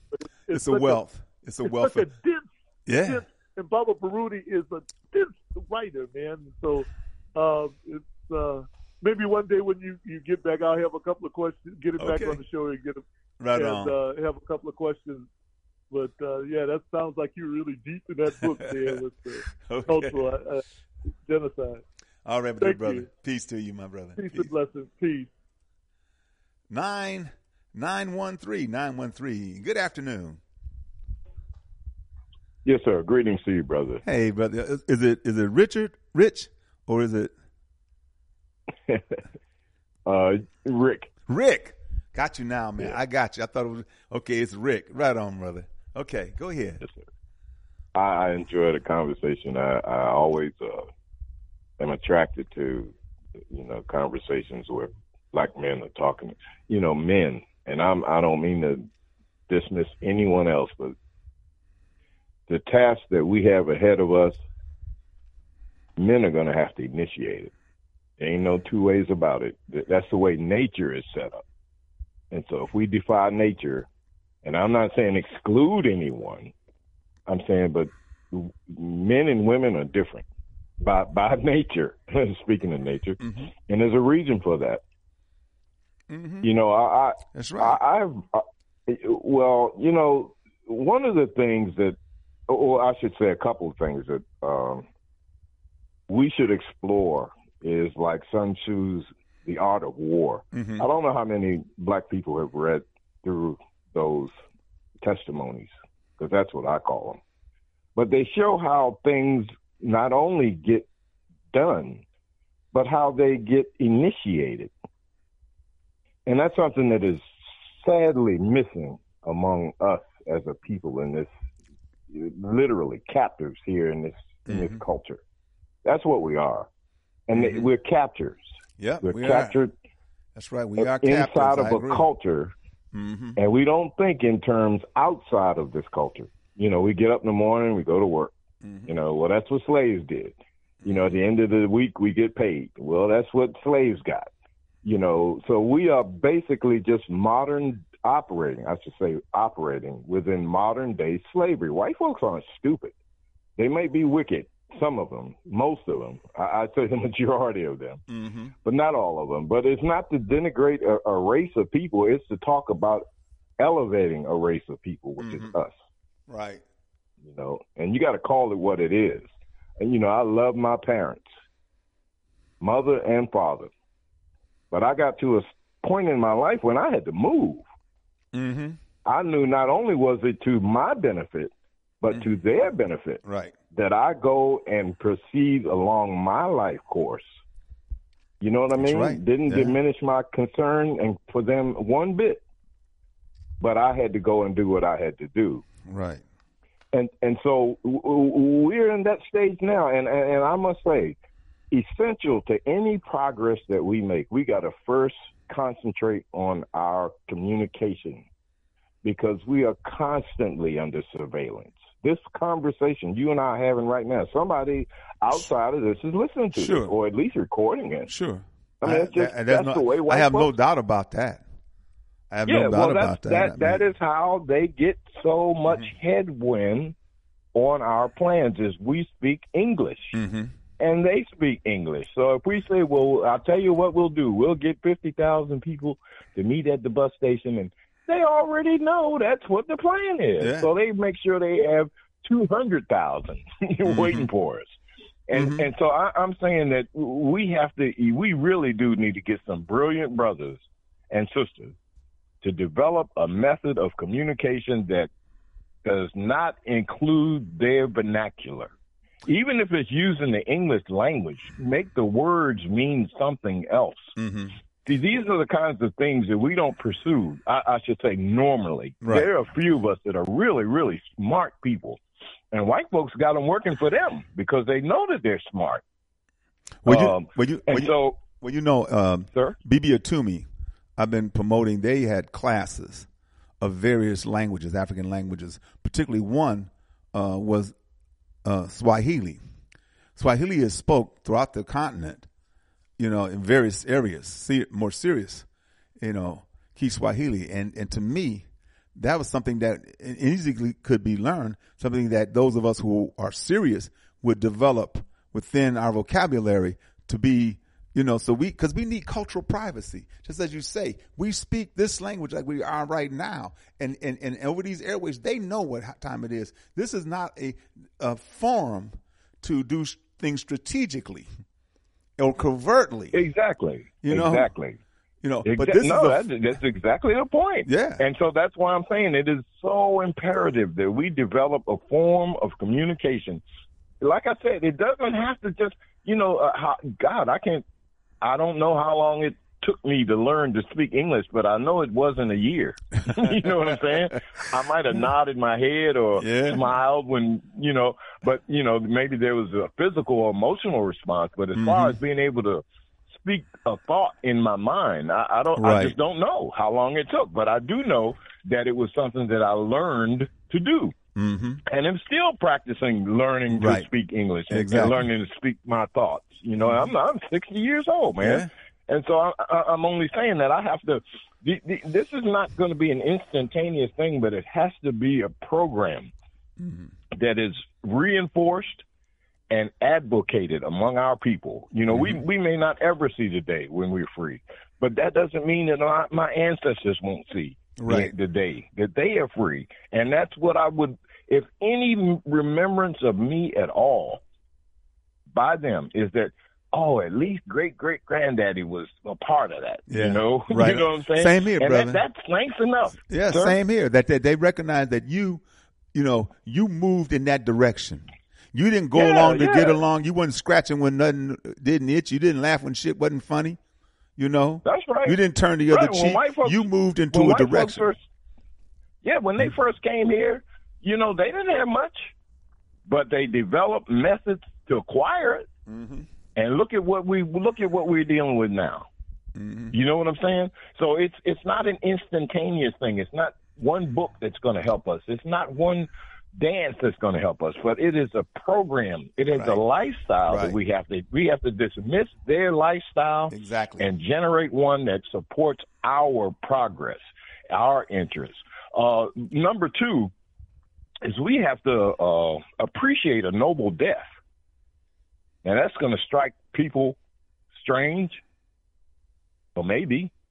But, nobody that ever has provided and promoted a culture did not die at some point, even at the end of obviously at the end of their life. But I'm saying we got to stop looking at death as though it's a terrible thing. We're all going to die. No doubt We're all about gonna it. die. But the thing is, what did better you way do? to die, brother?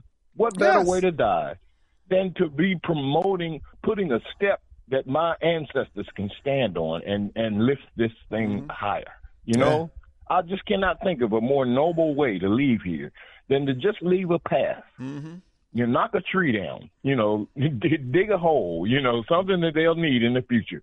Yeah. Another thing, and I think this is important too, and it's a form of trade. We've got to develop a way, even if it's barter to begin with, because that's one thing that makes people get up in the morning when they don't feel good and go out to work so they can get some money. Right. So we're the only creatures on this planet that use money. Well, the thing is this, is that because we live in America, and I always say this, America is about four things: individualism, materialism, greed, and violence. And in that kind of society, and it's dominated by Europeans, that's what's happening. And so we have definitely gone hog wild over the materialism aspect of it.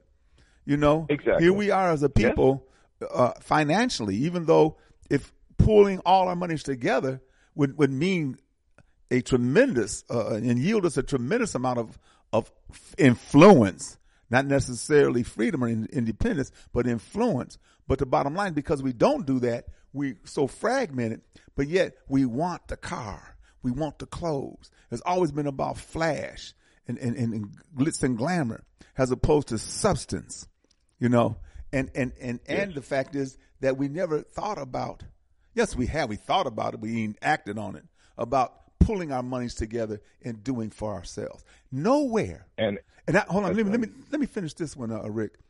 Yeah, because what has happened to us when we did those things coming out of our captivity, and we had to do those things because we were so alienated and struck from the general society. No, they didn't want our dollars. They didn't want nothing to do with us. So what happened? We pulled our money together. We created a town like Rosewood. We created Tulsa, Oklahoma, Elaine, Arkansas, Allentown, and so forth. Yes. And what happened to those? The cracker destroyed them. He went in there under the pretense of whatever. He didn't even sometimes need an excuse. But usually some brother accosting some white woman or something like that, and go into that community and destroy it. Kill us, take our stuff and destroy it. And so now today, there is no place, and rescue me if I'm wrong, there's no place in this country where we control the city. We are the merchants. All of it is us. We sell that. We have the convenience store. We have the supermarket. We have the hospital. We have the schools. We have nowhere. Even what Reverend Dr. Leon Sullivan tried to create in Philadelphia, that mall, based upon what I was told, is not all us. But there's nowhere.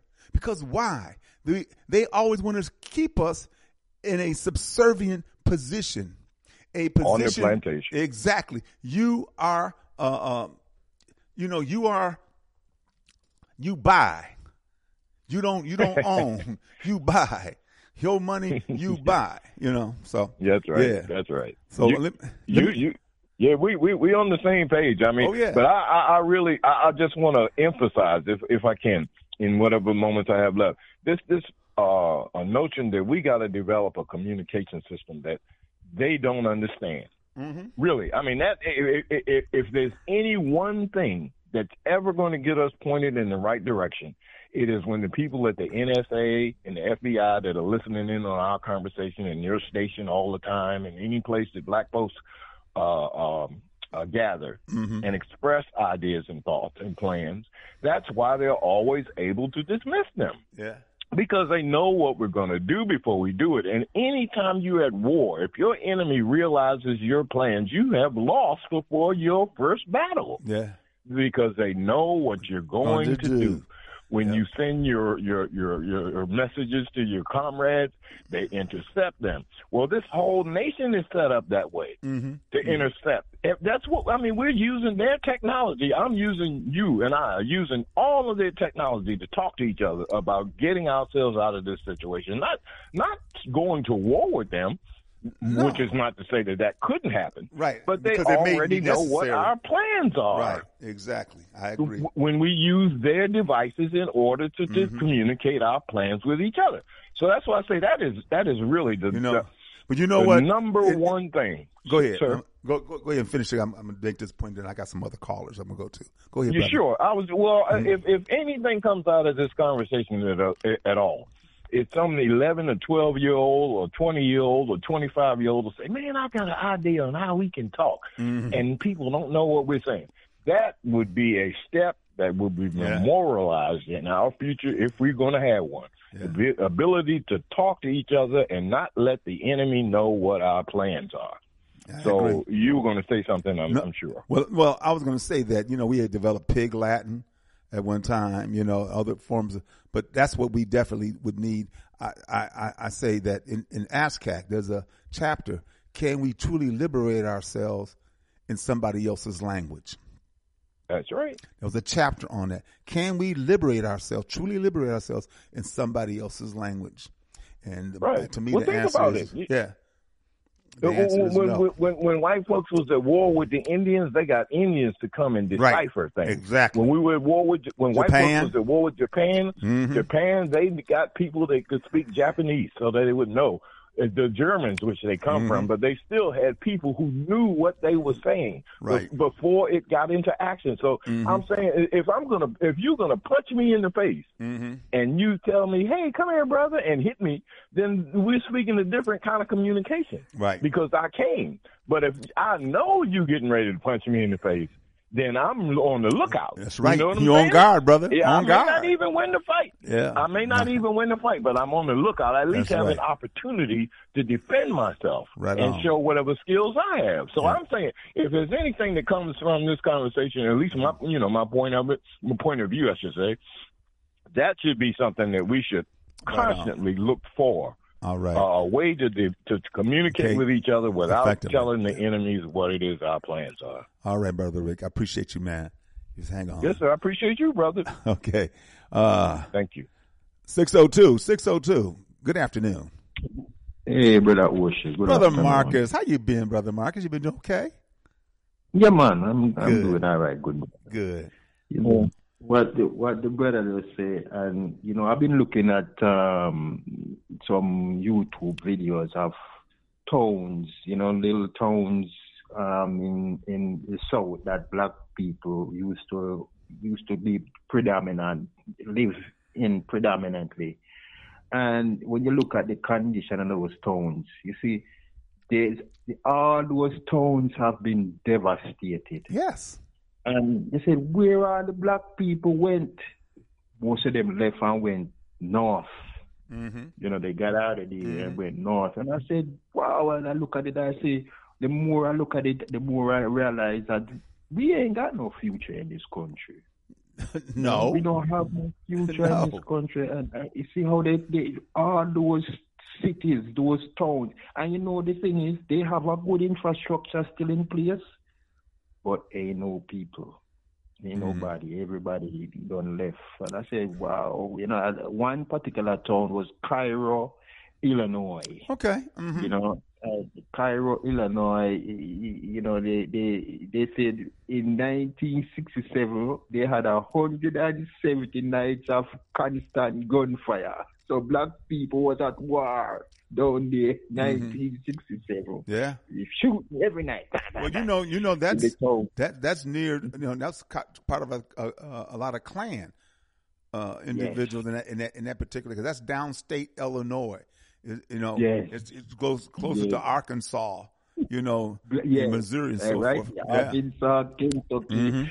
Black folks was firing their guns, but the town died. The town eventually died, and I said, wow, I said, that is America. Yeah. That is a microcosm of America. Anyway, we only got a minute, so. Go ahead, brother. All right. Thank you, Brother Marcus. Appreciate you, man. I know you're always listening, but I love to hear your voice, man. Peace to you. All right, brother. All right. Unknown. Is this my brother Paul? How you doing, Brother Oshi? Can you hear me loud and clear? I can hear you loud and clear, my man. You what you've sent to us, the information about the link and so forth, and what you've been on, especially for the last, I'd say, month or so, has been very clear. Yes, sir. Go ahead. Well, Brother Oshi, I give thanks for life, give thanks for this program, and give thanks for all the contributions. Some people say sometimes they use the terms, whether it be negative and positive, whether some deliberation is positive or whether some deliberation is negative. For me personally, I ain't asking nobody to accept this or believe it or whatever. But for me personally, how I operate, I don't think there's such thing as whether you're extremely negative and positive. I think you need both of them to animate, because sometimes when I listen to people, despite the fact that they feel that they're positive, it sounds very negative to me. I take it very negatively. Mm-hmm. Mm-hmm. And let me just explain it like this. You need both of those forces for animation, for anything to exist. Everything's about energy. Every single thing we see is just about energy. And it's about the movement of energy and vibration. That's it.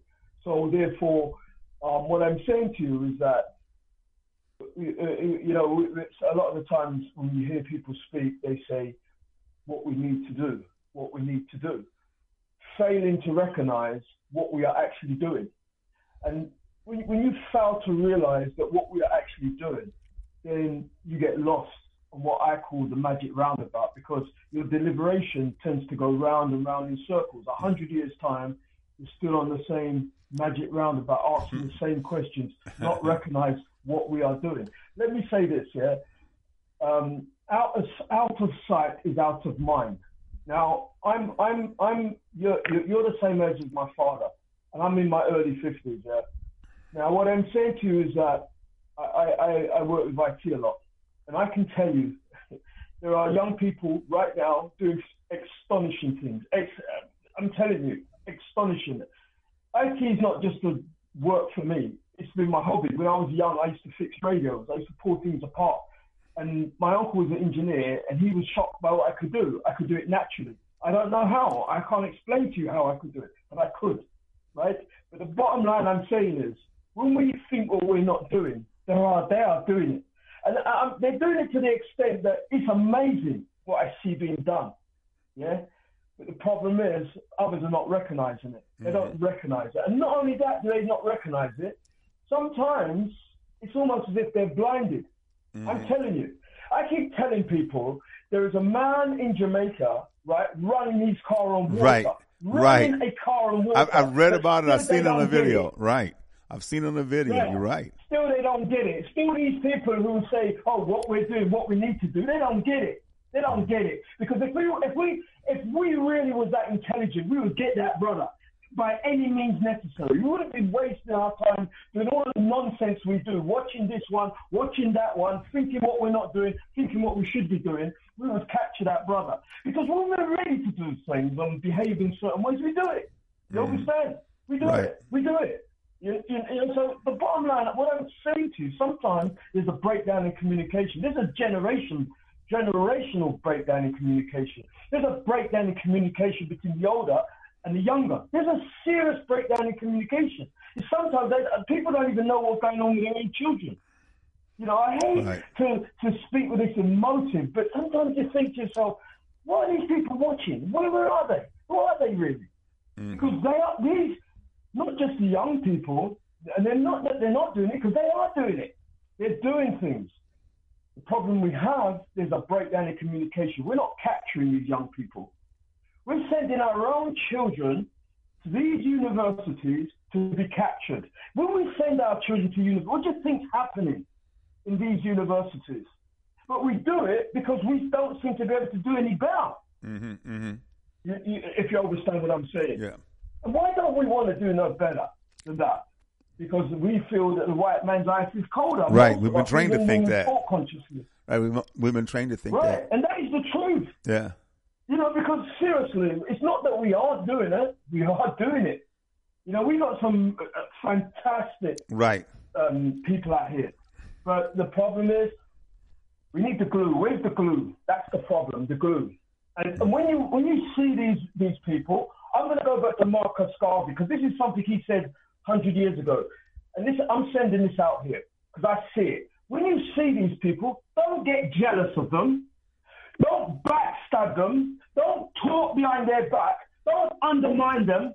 Because I've seen it time and time again. Why? I don't know. It's some sort of psyche, some sort of mentality going on. Because they do exist. 100 years ago, Marcus Garvey talked about the backstabbing, the bad-mindedness, the undermining, the looking down on. And still today we're doing it, because I see it. So it's not that we haven't got these people, because we have got them. But unfortunately, sometimes our own prejudices, our own the way we see ourselves, puts a barrier for us just piping down a little bit and humbling ourselves and bringing these people on board. Because we fail to understand. What we fail to understand is what the imposition of European culture has on our lives and what it has done to us, how it makes us feel about ourselves, how it makes us look at ourselves and each other with sometimes disgust and disdain. We need to purge ourselves of all that bull, all that pettiness, and begin to look at us realistically. What you said, we should be encouraging those young people to do this. We should, for those who have developed something, we should promote them, help them, assist them. It's just like with Moses West, the brother who developed the atmospheric water generator, the AWG, the atmospheric water generator. Imagine there is no need. There's water.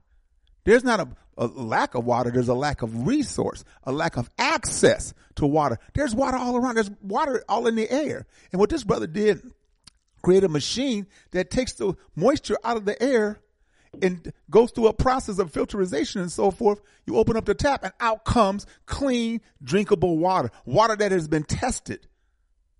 Water that is, in its purest form. And then not only do we have drinkable water, but he can create water to develop aquaponics, to grow food, and so forth. Brother Oshi, I heard that brother come on the radio. And one thing what stuck me along the line of what I'm trying to explain to you, he said, and you heard him say, he said he went to his people, meaning the African American people, and he had no interest. I heard him say that.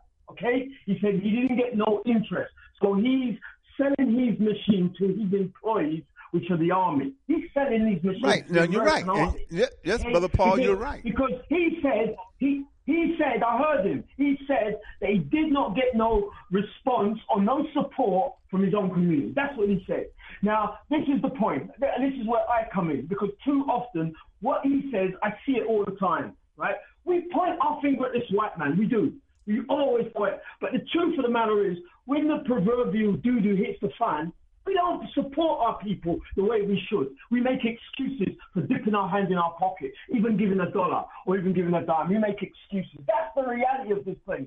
I see it so many times. Right. No, I agree. I have too. Pointing fingers, but I'm saying sometimes we just need to buck it up and realize that the person looking in the mirror is the person who needs to take responsibility. Yeah. Not who he thinks. And we all can do it. Yeah. Even if it's to give $1. Mm-hmm. I tried a thing, on another radio station. I said £1 a week and it worked. People were doing it, People were doing it. But then all the non-progressive energies came in. Oh, it should be done this way, blah, blah, blah. Right. And I stepped back. Because that's not what I'm about. Mm-hmm. I'm just about getting it done. I'm not interested in the he say, or whatever. I just want it done. I just want to meet the objective. But at the end of the day, I know what happens. Oh, it should be like this. Oh, can I do it on this day? Oh, well. And then before you know it, we're arguing about all kind of nonsense, and the objective is never met. Exactly. To me, if you don't have the right mind... I'm telling you, Brother Oshi. To me, if you don't have the right... There are young people out there. There are young people, because young people have the energy.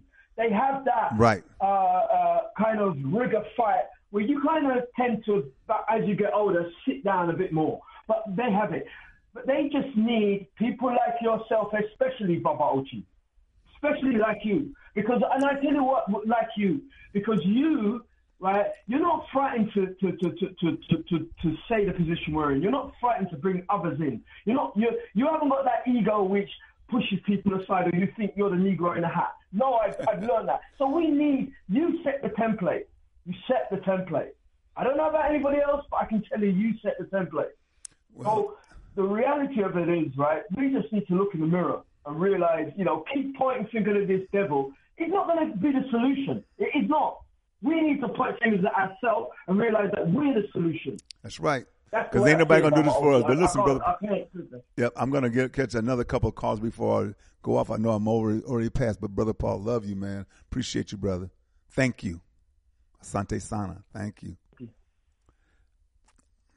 Mama Nabantu. Yes. How you doing? You just called to listen? Oh, yeah. Coming from Houston, going back to Atlanta, getting ready to go to Tanzania on Thursday. Oh, that's right. Tomorrow you're going to Tanzania. That's right. Yeah. Yes. I already talked to Brother Momani. When he gets back, I want to talk to you. I want to talk to him. We have a date on the 7th, but as soon as you get back, call up and, let us know how everything went, okay? I certainly will. All right, Mama. I'm doing something outside of the tour. All right, Mama Nabantu. Safe All travels. Right, safe travels, my sister. Bless you, dear. Peace. All right, thank you. Peace. Sister Habia. Good afternoon. Hello, are you there? Okay, I think she's at work. But brothers and sisters, we extended our time. But I thank all those who call in, those who listen, and man, I really appreciate that. But the bottom line is, we have a lot of work to do. We have a lot of work to do. And do that work wherever you are, by you touching some other brother or sister. That you be the example. You be the example to him. You can even be the jegna, not mentor. Okay, we know that's not the word to use, but be the jegna, somebody who influences them, somebody who guides and molds them and helps them. And you be consistent in that area and in that effort. Don't be hypocritical. We need each other. Brothers and sisters, just like Brother Luss said, where are the couples? We need each other. African men and African women need to come together. Because the reason why we don't have the community life we have, because we don't have the good, strong family life. We need each other. Brothers and sisters, we end this program, like we end all of our programs, with the words of Stephen Biko. The most potent weapon in the hands of the oppressor is the minds of the oppressed. This program is dedicated and committed to helping to free the African mind, but not just the M-I-N-D, but the M-I-N-E, because under the feet of African people lies all of the resources that everybody wants, think they can't do without, and sure hell don't want to pay for. Brothers and sisters, you have a blessed and wonderful day.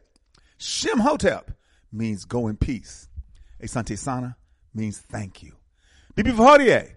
Bibi Fahodie means our victorious destiny. Brothers and sisters, we will be victorious.